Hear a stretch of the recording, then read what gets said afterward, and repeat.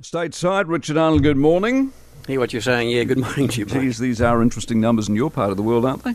Striking new numbers out today in this ABC Washington Post poll showing that President Biden faces increasing turmoil politically. We're more than a year off, of course, from the next elections, and history shows us that these things can move around a lot over such a time period, but US voters not happy. They're very unhappy. Are you better off than you were 4 years ago? That's the standard election time question, right? 44% in this poll say no, they're worse off with the Biden presidency.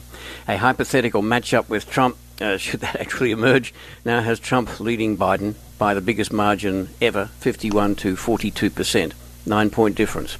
It's not that average voters are all that keen on Trump either. They're simply struggling at a time when politics seems to be in, disarray? That'd be a fair description of it. Here are some of the breakdowns. 3/4 of Americans say Joe Biden is too old to seek another presidential term. 50% say Trump's too old as well. Biden's performance on the economy is rated favourably by, just count them, 30% in this poll. That is a severe challenge, obviously.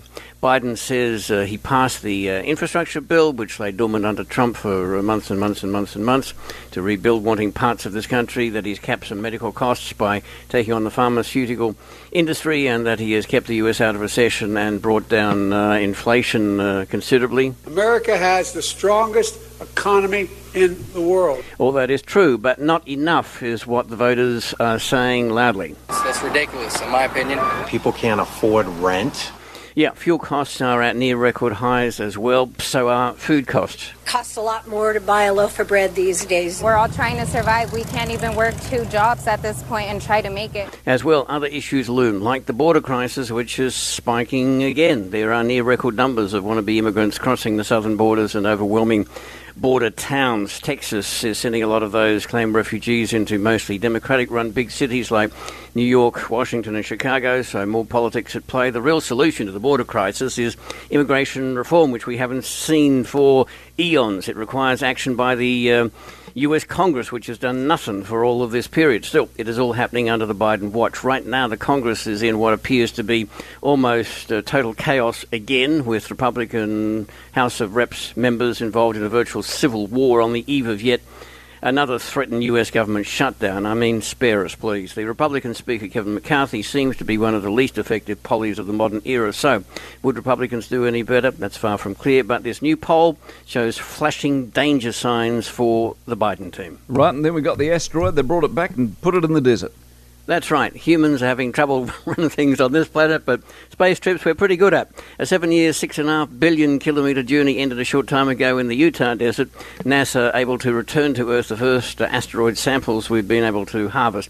Here was the moment when it landed. EDL, FRC has touchdown. And touchdown of the OSIRIS-REx sample return capsule. A journey of 1 billion miles to asteroid Bennu and back has come to an end, marking America's first sample return mission of its kind and opening a time capsule to our ancient solar system. Yeah, I don't know if that guy's as good as the old NASA spokesperson. Anyway, what they have brought back from outer space is a sample of space rock from an asteroid known as Bennu. This asteroid is believed to have formed in the first 10 million years of our solar system. Study of its chemical and physical properties should provide info on the earliest days of our space neighbourhood.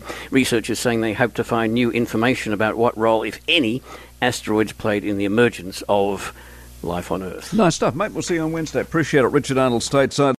For more from the Mike Hosking Breakfast, listen live to News Talk ZB from 6 a.m. weekdays or follow the podcast on iHeartRadio. If you enjoyed this podcast, you will love our New Zealand Herald podcast, The Little Things, hosted by me, Francesca Rudkin, and my good friend Louise Airy. We focus on all the little things that you can do to make a positive impact on your life and to cut through the confusion from the health and wellness industry. Join us every Saturday to hear from the experts for all the tips and advice you need. Just search The Little Things on iHeartRadio or wherever you get your podcasts.